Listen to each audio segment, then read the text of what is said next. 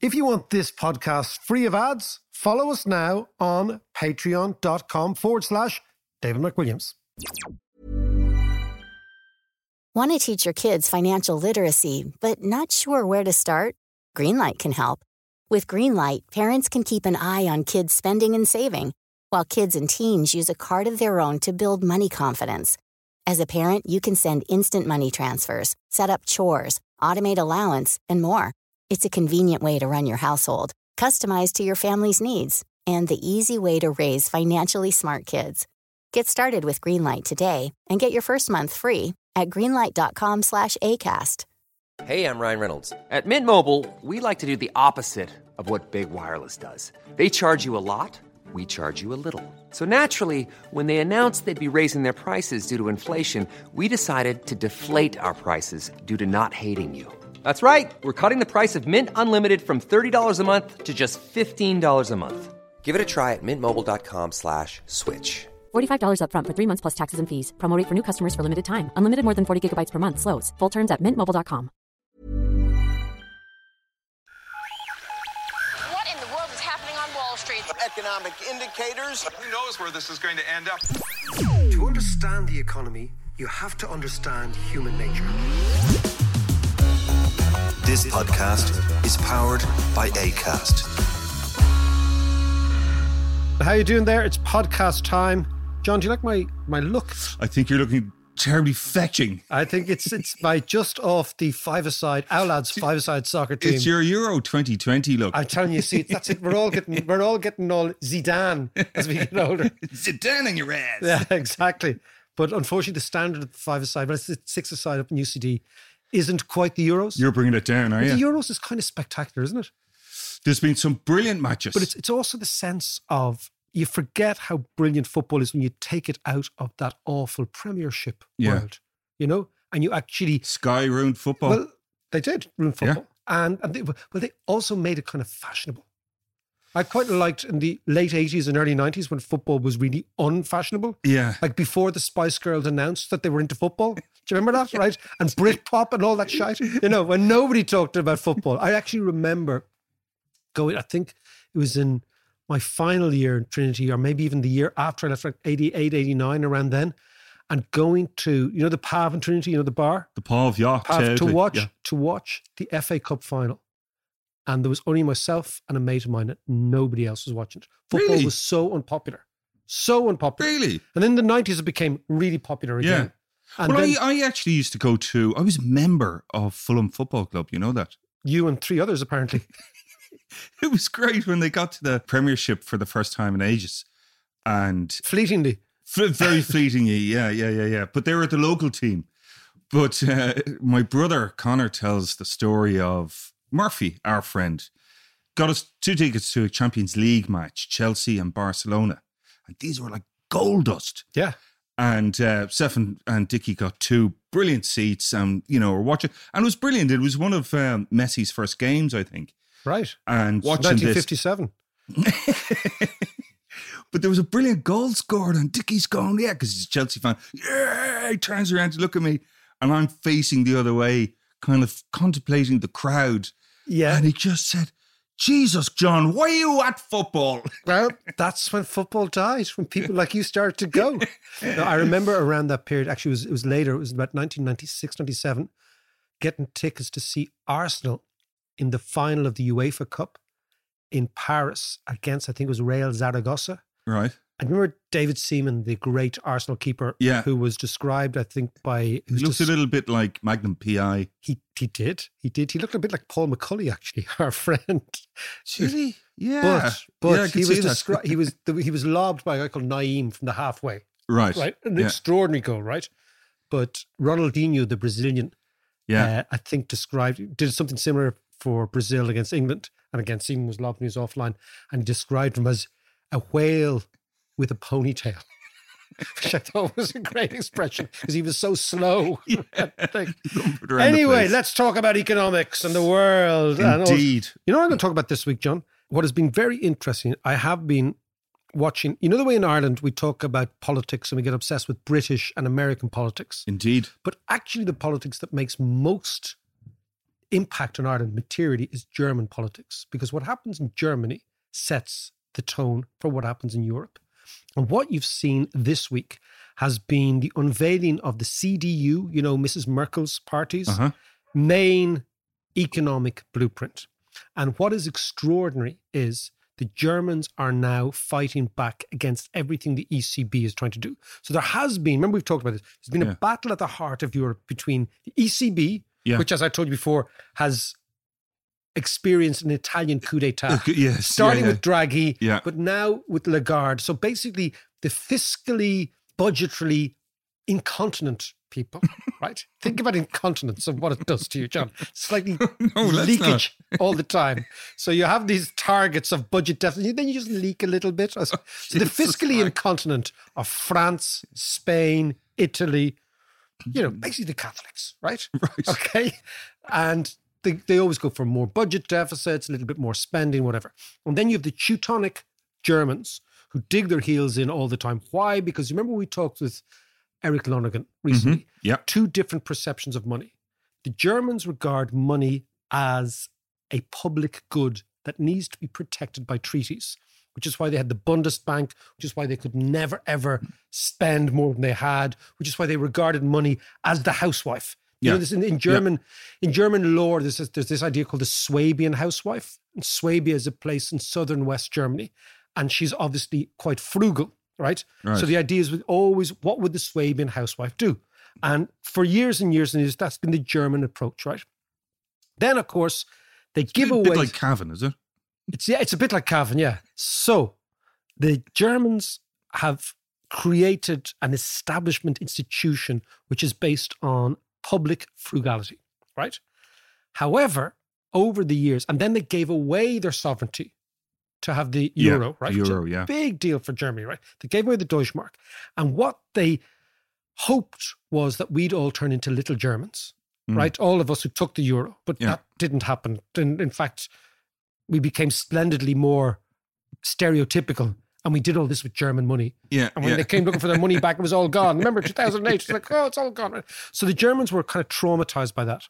And then in the last 4 or 5 years, the ECB, the institution that they set up to be a mirror image of the Bundesbank, has looked and felt more like the Bank of Italy than the German bank. So spending money, what they call monetizing deficits, etc.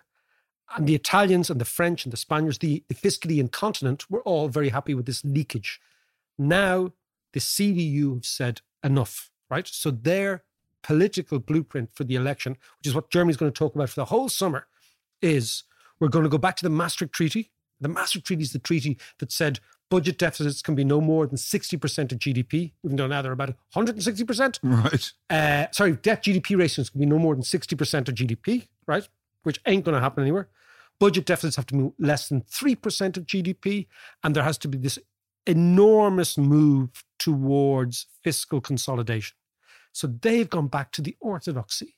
And the battle lines now are drawn, not just within Germany, but what happens in Germany impacts on the rest within Europe, where the Germans, the CDU, are saying, all this pandemic spending, all your bloody MMT, all your don't be worried about the rate of interest, spend whatever you want, all this stuff. The Germans are saying, das ist genug auf Deutsch.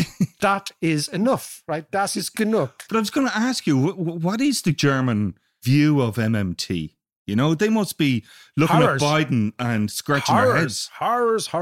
So Germany is run by a cult when it comes to economics called Ordo economics, right? Yeah. And that you mentioned this stems before. From the 1950s, 1960s, when the Germans, terrified by monetary instability, most people claim that their real fear was inflation, right? From 1923. Yeah. My sense is that inflation definitely was a fear, but also was excessive deflation. Because don't forget, Adolf Hitler came to power in a period of deflation. Yeah. The myth is he came to power in inflation in 1923. In 1923, he was mooching around Munich, having his beer keller pooch, right? And writing Mein Kampf. He was a nobody. Yeah. He was a crap artist. Well, I'm not sure. I don't know. I painted horses, didn't he? Yeah, I read a book recently on Hitler, in his early days, in his youth.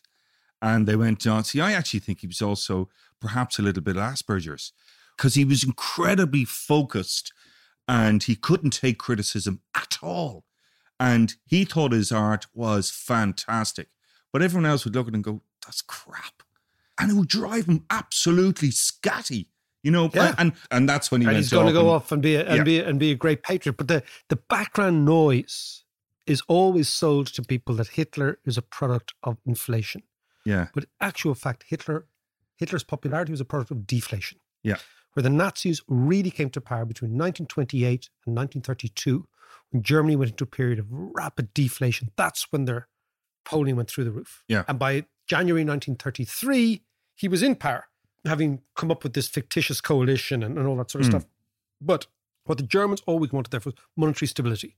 That's why this is all against them, right? But my point is that Germany is in for a summer of a debate between people who believe that orthodox economics is the way forward and people who believe that unorthodox economics is the way forward.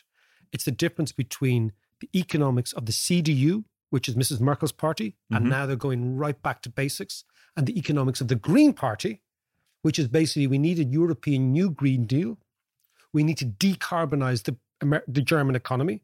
The German economy is, Germany basically, in effect, for the last 40 years, has taken fossil fuel and turned them into cars. Yeah. That's the economic model, right? We'll burn, we'll create steel, we'll create cars, we'll hostage ourselves and hijack ourselves and basically lean ourselves towards the carbon economy. They have to wean themselves off that. And the economic debate is against that background. But can I just, and I don't want to keep going on about this or take us down a rabbit hole, but how is... John, you take us down a rabbit hole? Never. But Merkel it's the end of Merkel's career at the moment. So Merkel is on the way out. So, but the new guy coming in is Armin Laschet, what he's trying to do, right? He's trying to establish his own bona fides amongst the center ground of German politics. And when you want to go in the center of Germany, you have to go back to fiscal conservatism, monetary conservatism, tradition, stability, don't rock the boat, steady Eddie stuff.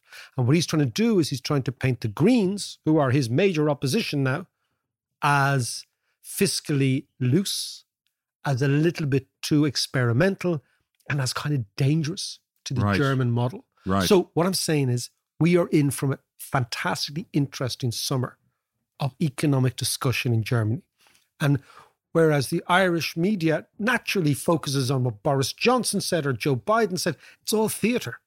Yeah. But actually, because if the CDU view wins in Germany and it then percolates through to the ECB, even though the ECB is independent, Germany's still the check writer, we might get a rapid change in economic conditions in Europe. And the legacy of that, or the implication of that, is huge for lots and lots of issues. So let's talk about politics, German, Irish, European, over the next couple of minutes. Great. Hey, I'm Ryan Reynolds. At Mint Mobile, we like to do the opposite of what Big Wireless does. They charge you a lot, we charge you a little. So naturally, when they announced they'd be raising their prices due to inflation, we decided to deflate our prices due to not hating you.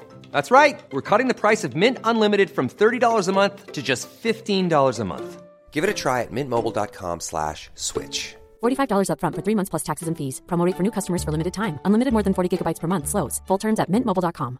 I'm Sandra, and I'm just the professional your small business was looking for. But you didn't hire me because you didn't use LinkedIn Jobs. LinkedIn has professionals you can't find anywhere else, including those who aren't actively looking for a new job, but might be open to the perfect role, like me. In a given month, over 70% of LinkedIn users don't visit other leading job sites. So if you're not looking on LinkedIn, you'll miss out on great candidates like Sandra. Start hiring professionals like a professional. Post your free job on linkedin.com/spoken today. There's never been a faster or easier way to start your weight loss journey than with PlushCare. PlushCare accepts most insurance plans and gives you online access to board-certified physicians who can prescribe FDA-approved weight loss medications like Wegovy and Zepbound for those who qualify. Take charge of your health and speak with a board-certified physician about a weight loss plan that's right for you. Get started today at plushcare.com/weight-loss. That's plushcare.com/weight-loss. plushcare.com/weight-loss. So luckily, John, we have a real expert here to talk about politics. Thank God, Jesus, thank God. Kevin Cunningham. Kev, how are you? Yeah, no, I'm good. It feels like I'm due to get my vaccine this coming week, I think. So, yeah, pretty stoked. That's your first job, is it? That'll be job number one. You are but a youth. John and I are double jabbed. We're out. We're out. We can actually leave. We can leave. And bad, as Marla would say. Tell me, Kevin. Okay, I want to talk to you about politics. I want to talk to you about, is the centre dead? This is the idea. We were talking just before the break about the fact that the German centre is back in the game. Yeah. What do you think? Yeah, I think the centre itself isn't dead. I mean, the best example of this is probably the French regional elections. But in the case of Germany as well, the Free Democratic Party is probably the party that's making the most moves in the polls right now. I mean, there's been a lot of discussion about the Green Party in Germany doing very well, and that is quite remarkable. And, you know, if the Green Party did get the chancellorship, or it would be quite remarkable. But the FDP is the one that's actually moving right now, and it's coming straight into third place in Germany. In the French regional elections, which can I just say, for an Irish audience, the FDP were the Progressive Democrats of Germany. Yeah, right. If you remember the Progressive Democrats, they were the sort of fiscal hawks, and they were small. Sort of, we used to call them a make-way party, but they were quite powerful for a while because they could actually be the difference between the CDU and the CSU and or whatever. So they were like the PDs, weren't they? They were. They're more fiscally conservative than Angela Merkel's party, you know. So they're definitely to the right there, but also kind of the liberal type vibe about them. There's the French regional elections, which happened only relatively recently, and the results there's only the first round that's only been counted, but it looks like Les Républicains has won that by quite a substantial margin as well. And that's the centre-right party, the old party of Nicolas Sarkozy, Francois Fillon last time. We saw them. Jacques Chirac, is it Jacques Chirac? Jacques Chirac as well, yeah. So, and Balladur and all these guys going back years ago, yeah. And they won by a significant margin. Not only that, but also the Socialist Party in France, which was arguably the party that people thought was gone out the back door, also did relatively well. In fact, Emmanuel Macron's party looks like it's come around fifth, close to the Green Party. Wow. Yeah, so that's quite a Le Pen, fall, isn't it? And Le Pen has fallen as well relative to recently. I mean, if you compare these results against 2015, France was a completely different country where the two parties that we were talking about, that centre ground, actually did relatively well. But the regional elections are thought of as the real midterms in France. And if this is any indication of what's going to happen in the French presidential elections next year, it's really all up for grabs. It's quite unclear what way it's going to go, who might end up in the last two rounds and what potential candidates might emerge. So we've got kind of the return of the centre in Europe. We've also got, for example, like Mario Draghi is the Prime Minister of Italy. You know, a more centrist person you couldn't have. In Britain as well, you know, you have recently there's the Chesham and Amersham by-election. Yes, yeah. I enjoy a good punt on politics and by-elections. Of course you do, Kev. And I swear I did not see that one coming at all. Like, I was unbelievable because the Liberal Democrats is led by Ed Davey, the guy who I've actually never heard of him.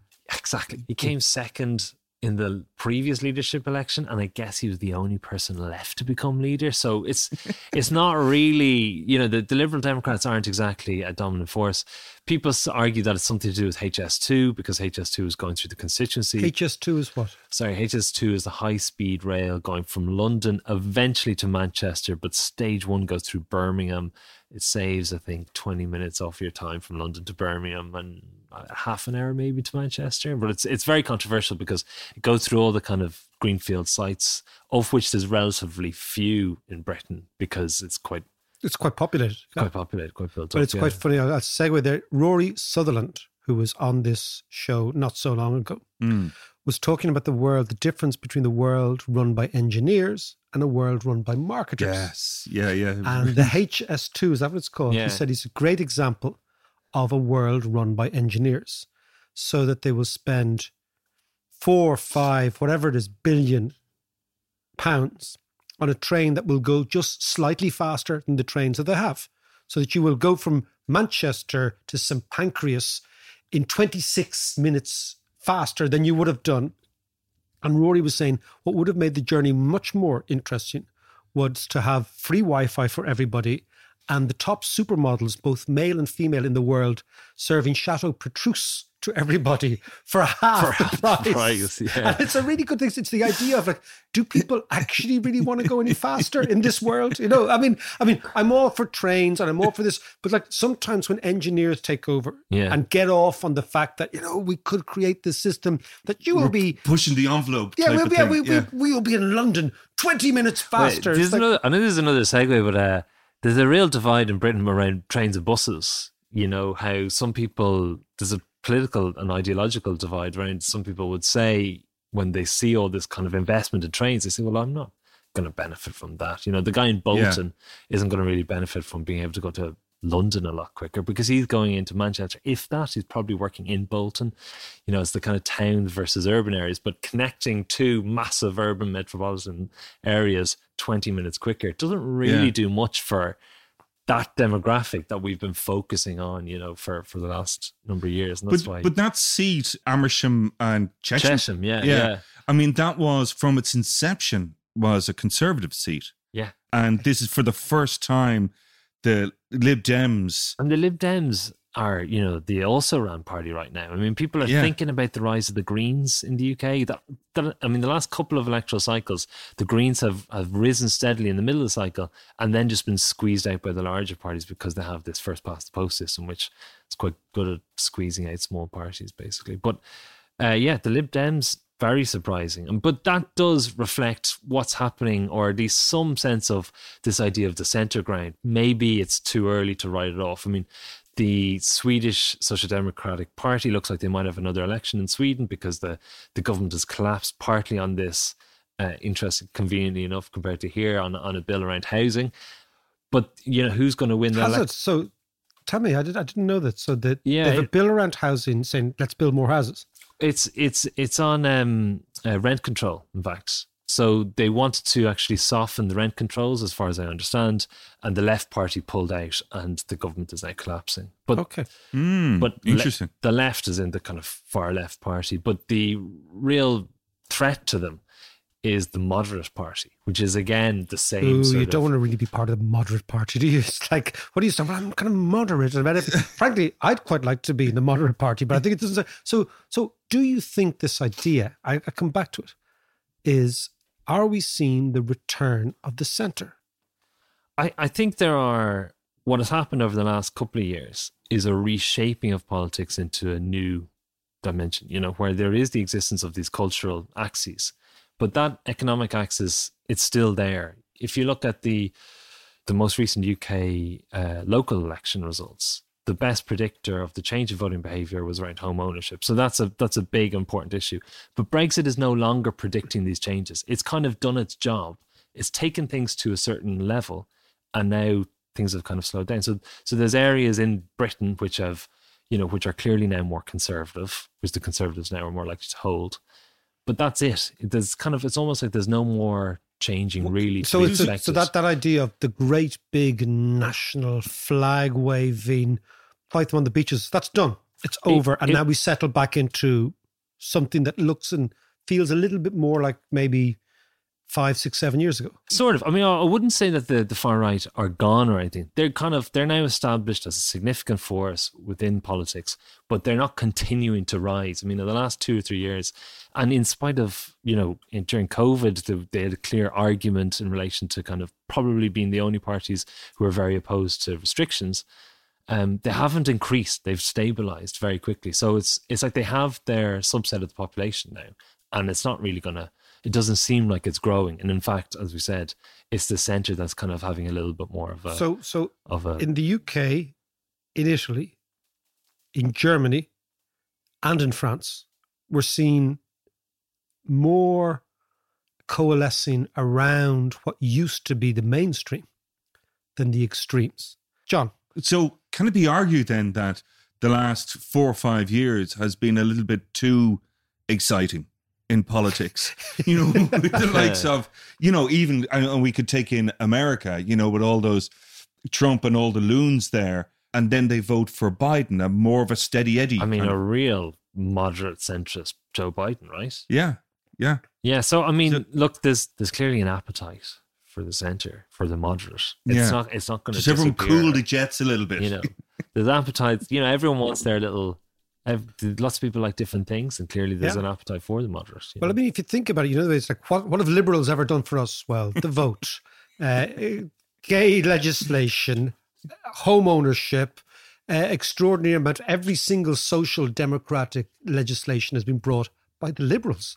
Yeah, by liberal people, not by extremists. Yeah. So I guess what the Romans have done. I mean, the liberalism has created the societies that we live in, and we shouldn't forget that they've not been created by extremists. They're by liberals, by wishy-washy centrist dads like you and me, John. That's the Tell us what's going on, because we've got this bellwether in Ireland. By the way, if you're not Irish, we might just get a little bit paddy on you here and talk about an election that's coming up in Dublin South Central, isn't it? Dublin Bay South, yeah. Dublin Bay South, sorry. Yeah. Tell me, okay. God, it's really niche now. This is very leafy, affluent constituency with a mix of more working class areas closer towards the city. Overall, I mean, the two most popular parties in Ireland right today are Sinn Féin, Fine Gael, and over the last year, on the back of the rise that Fine Gael had, on the back of COVID, a kind of a COVID bounce that they had, they've kind of tried to reveal a politics of polls, basically, between Sinn Féin versus Fine Gael. And clearly going into this by-election, Fine Gael are definitely making sounds to suggest, well, if you don't vote for us, then you could have Sinn Féin, and that kind of fear effect that's working between the two. And you can see why that's a useful tactic. Over that year, those two parties collectively haven't actually grown together. So that's interesting. Yeah, so the extremes haven't grown in Ireland, which is interesting. And I have to say, I didn't expect that, because I thought to some extent that this tactic might work, and it has worked obviously in some other countries previously, but it hasn't really had that impact. And it seems to be noisier though, the extremes. Well, I mean, they definitely are, but the centre ground has still got that substantial, significant vote. I mean, we can talk about Sinn Féin separately. There's kind of issues around Sinn Féin which are quite interesting separately, but that middle ground hasn't really gone away. And what's interesting as well about the by-election is that we actually have a preferential voting system that, in effect, if you want to avoid the extreme party getting into government, it is the case that the most effective thing to do is to vote for the opposite extreme. In fact, the most effective thing you do down your ballot is to vote for the party closest to that extreme party, and then work your way down the ballot further away from it. So, like, and Irish people do vote quite Irish people vote very tactically. Yeah. So, I mean, it's quite possible that sort of campaign effect might not actually have a huge impact, in fact. And so what do you think now are the driving issues? We've talked about housing, and housing is the key issue, it seems. But what else is going on? I think both within the centre and the right and within the left, because I think you've got very interesting ideas about what's going on within the left as well. Yeah. I mean, if I could just say one thing about the housing thing, because the housing thing is quite interesting, because while I've mentioned what's happening within the centre, over the past year, those that are in rented accommodation are quite steadily declined in support for the governing parties. At the start of the year, it was around 39%, and then the latest polls show that around 22% actually support them among renters. So there's definitely a dynamic in relation to home ownership in Ireland that reflects also what I mentioned in relation to the UK, that kind of realignment around homeowners and non-homeowners. But the left is quite an interesting dynamic, as I said. So within the left in Ireland, it's a little bit different to other countries in that you seem to have two groups of people on the left. On the first case, you have people on the left who kind of trust the system. They believe politicians are quite trustworthy. They don't believe corruption is prevalent. They believe in tax and spend, which is an interesting antecedent of that. And they tend to vote the Labour Party or the Social Democrats, or not really people for profit, but those kind of parties, and the Green Party as well.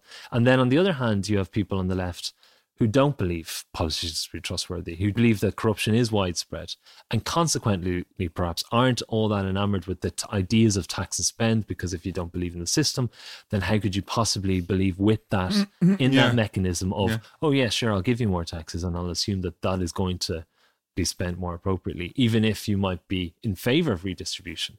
You might not feel that the system itself. Anyway, the point is they vote for Sinn Féin. So would you find that as the more revolutionary left? So you've got like the evolutionary left, who believe in the system and the natural pace of progress. And then you have the revolutionary left who actually don't believe in the system. They believe the system has to be destroyed in order to recreate. Is that what we're talking about?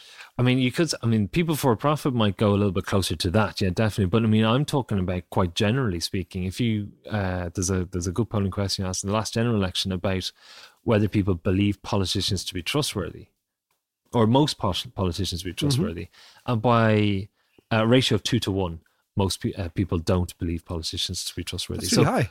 It's so huge. the average punter doesn't trust any politician. No. And is that just an Irish thing, or is that? I think, that is something that exists in lots of different countries, right, as well. And I think it's a really important point, because when it comes to campaigns, a lot of politicians approach campaigns as if the public trusts them, as if, all right, I'm going to promise this, this, and this, and they're going to believe these promises. But actually, there's so much cynicism out there towards politicians that they need to. I think they kind of need to modernize their approach to the extent to which they're going to start promising things and whether they're not going to happen. I wonder, is that a legacy of Drain the Swamp Trump? Well, I mean, I think, to be honest with you, the swamp actually gets drained far too often, in my view. Yeah, that's an interesting point. Explain that one. Yeah, so I think there's an interesting, and this is coming from, as a practitioner, I've worked in political parties and studied how political parties operate a little bit. So what's happened over the last 20 or 30 years is that the power in a political party has moved from the kind of permanent general secretary building of staff who will kind of work. The swamp. Yeah, the swamp, I guess, right? So people who would have permanent jobs for political parties, the general secretary, they'd all have their salaries because you would have had MAT memberships of these parties, and those would have paid for those general secretaries and those HQs and stuff like that. It's moved from there to the leaders. So the nowadays, the number of staff that leaders of political parties and the politicians have is far in excess of those of the HQ staff. And that's where the staff has gone. That's where the power has gone. But the problem with that is that when a leader changes, as we know, like with a lot of parties, how long does a leader last? Maybe 2 or 3 years on average. Mm-hmm. The staff are all gone. So you have completely new people running every individual election over and over. And there's no real legacy of understanding how do you run an election. So they seem to me to make the same mistakes over and over, or at least in my own experience. It's just that I remember there was a period where I happened to I was in a UK general election in Ireland, general election in Northern Ireland, Australian, and then another UK election, all in the space of 2 years. And it was all new staff running these elections every time, coming up with the same sorts of things, the same ideas. Let's have our list of things we're going to promise to the public, and then just hope that, because that's the way it's always done. And I guess if you're new to something, I guess you're always going to do it the same way that people have always done it. So you think that there's no real ability in the political system because the staffers, the lifers, who would maybe be watching trends and taking longer term views about how to evolve a political party, are being elbowed out by we've got 4 years to change the world people. Yeah. And the 4 years to change the world people are running campaigns that are basically a carbon copy of the last one. Yeah. They're like, we're going to try something completely new, different. And do you think this when the Shinners say, you know what, we're not even going to talk about property tax?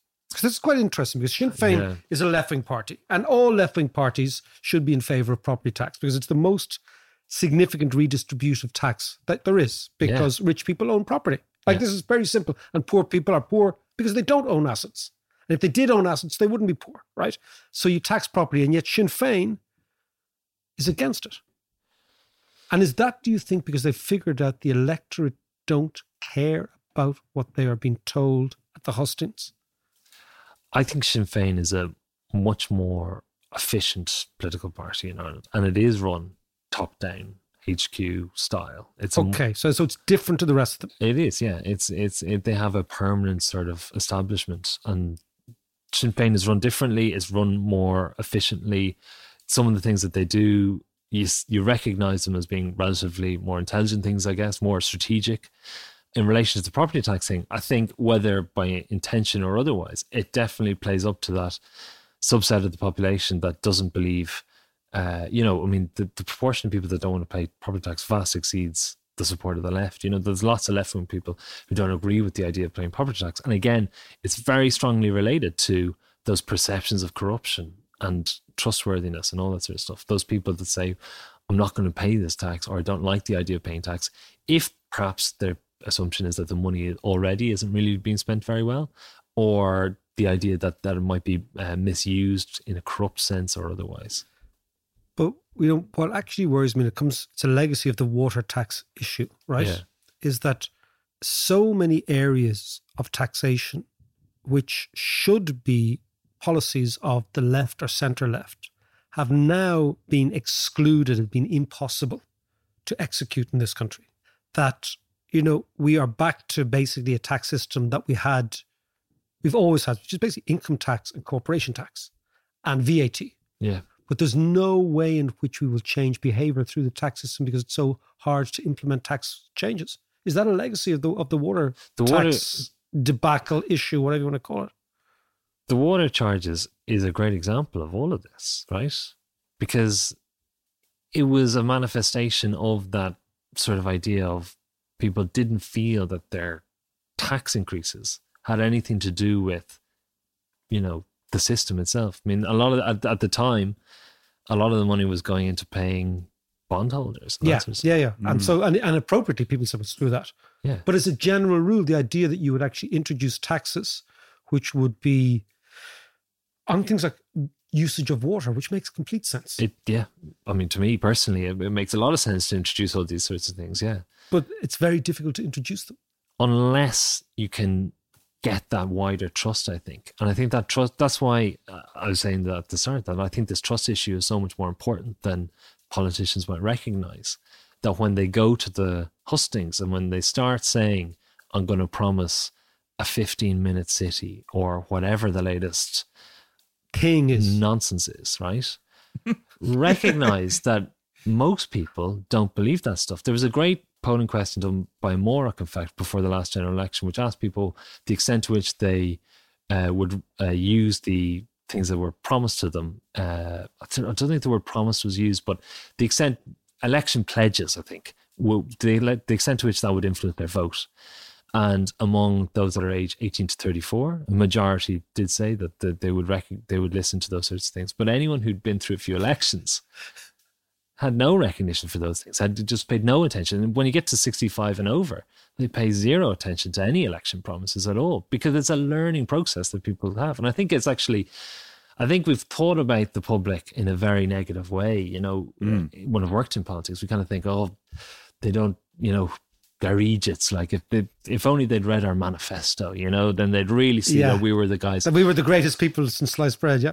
But actually the Egypts are the strategists and the political parties in some respect, because think about the manifestos for the most recent Irish general election, the 2021. I can't. Well, was COVID in that? No. Like, was that part of that manifesto? No, because COVID didn't exist then, right? So it's quite reasonable not to have all these promises under the assumption that other things are going to happen. I mean, the 2016 one, Brexit happened only a couple of months later and just completely ran over all these promises about tax cuts and about, what was that? What's that tax that we pay apart from PAYE, the USC. Yeah. USC. That was a huge thing in the 2016 campaign. Yeah, and now it's who cares, right? Yeah. So the 2007 Irish general election, you know, what were the promises made? Within 2 years, the country was bankrupt. Bankrupt. Yeah. So I understand. Like, the more you go through these elections, the more you hear people saying, "Right, here's my 20-year plan for what's going to happen to the Irish economy." It's just a complete nonsense. Yeah. No, it's funny. I've always said that economists, anybody who tells you what's going to happen in 20 years, tell me what's going to happen in 20 weeks. Yeah. That's a much more accurate and demanding forecast than, you know, you see these books, The World in 2050. I don't care.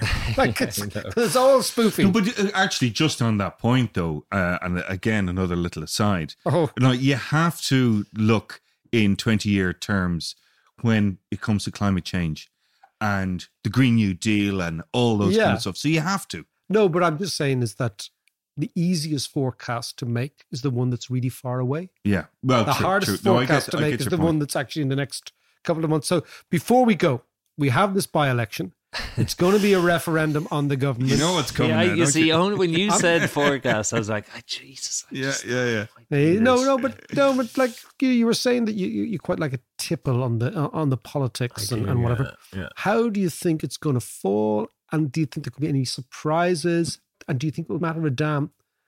By the 1st of August, will we care what happened? Well, I'd say we probably won't care, to be honest with you, to answer that last one. But by-elections are really hard. I mean, this is the Lib Dem by-election was also particularly difficult. And one of the reasons why things could be more difficult in by-elections is when turnout is low. The lower the turnout, and this is a really good rule for elections, is the lower the turnout, the more wrong the polls are likely to be. And there's no polls at the minute for this particular by-election.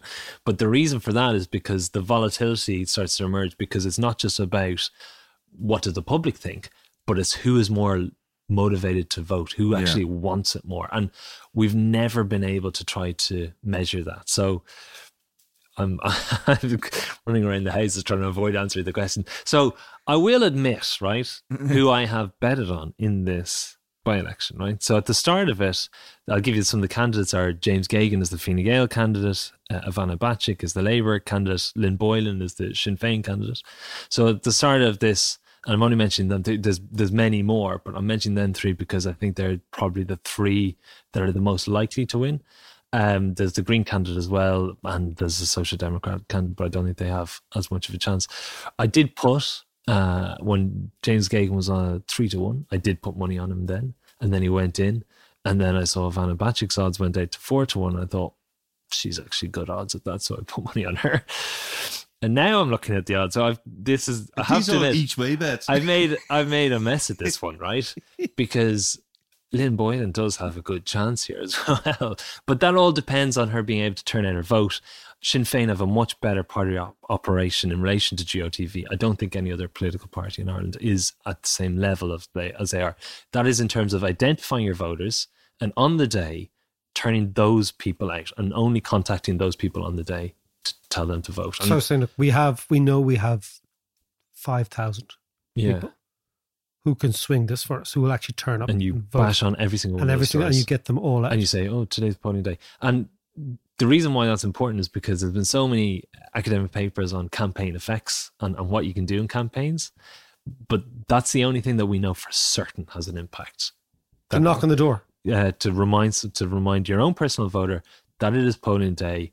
It increases their chances of voting by about 8% on average. And there's been hundreds of studies on this thing. Kev, before we go, can I just ask you about your trade, the polling trade, okay? Disgrace. And no, listen. As an economist, I cannot lecture anyway because we have hardly covered ourselves in glory. This podcast notwithstanding, clearly. Yeah, well, of course. Everything accurate. But over the years, when we've chatted about a trade on the defensive. Yeah. That has made some big errors on some of the very big calls for a variety of statistical reasons and whatever. How do you think, or where do you think the polling game is at the moment?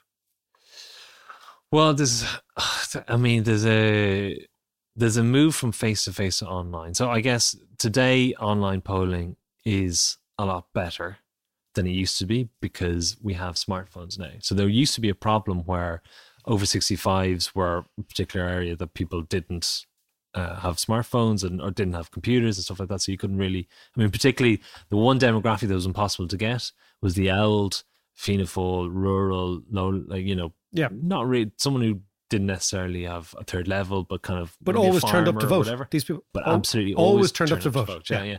And one of the variables that I include in all my polling is religious adherence, because that's a fantastic predictor of someone's likelihood to vote. Yeah, because someone who's a weekly mass goer is much more likely to vote, and sometimes they're the types of people that you miss in public opinion polling because they might be a little bit more reticent about giving their opinions and that sort of stuff. Yeah. So but it's moving to online.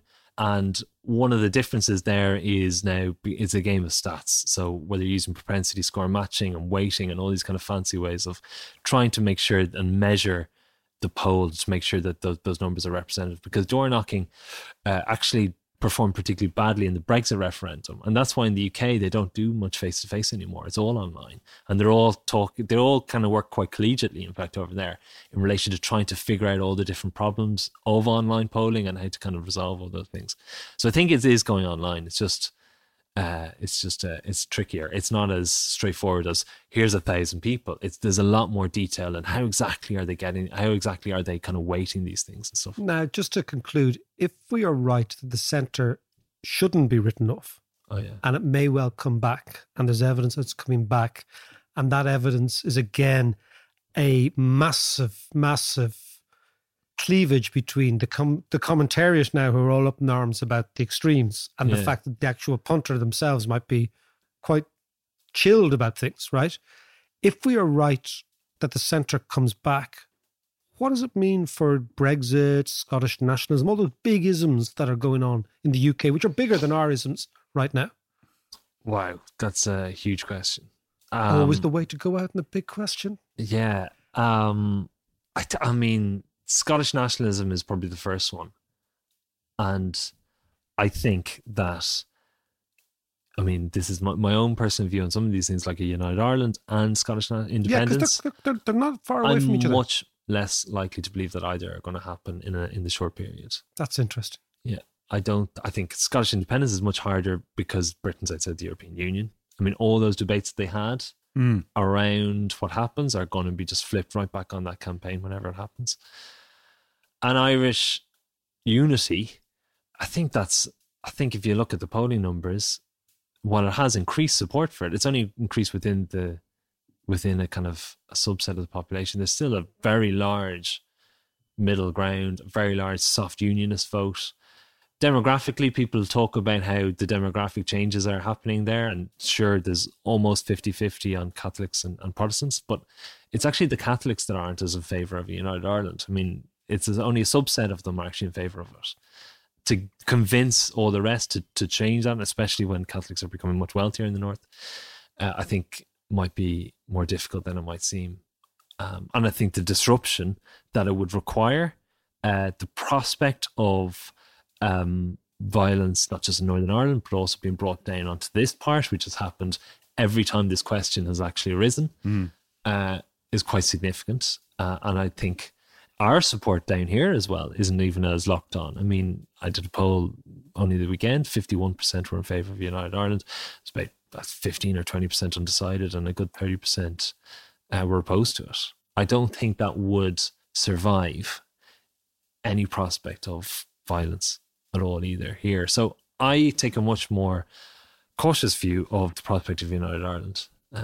So that's what I think. I know that's it's very interesting. I think it's a really good place to end this podcast, because if the centre is coming back, then the nuance, the texture, the subtleties, the ambiguities come back into play. And it's as they say in India, in the dark, all cats are grey, and we all live in the grey. So let's leave it there. To all you Patreons out there, thank you so much for supporting us. We couldn't do this without your support. It means a huge amount to us. Also, all your feedback, your suggestions, your comments, our comments to you, our replies to you, really is the essence of the whole thing. So again, thank you very much. And for all of you who might want to support us, check us out, patreon.com/David McWilliams.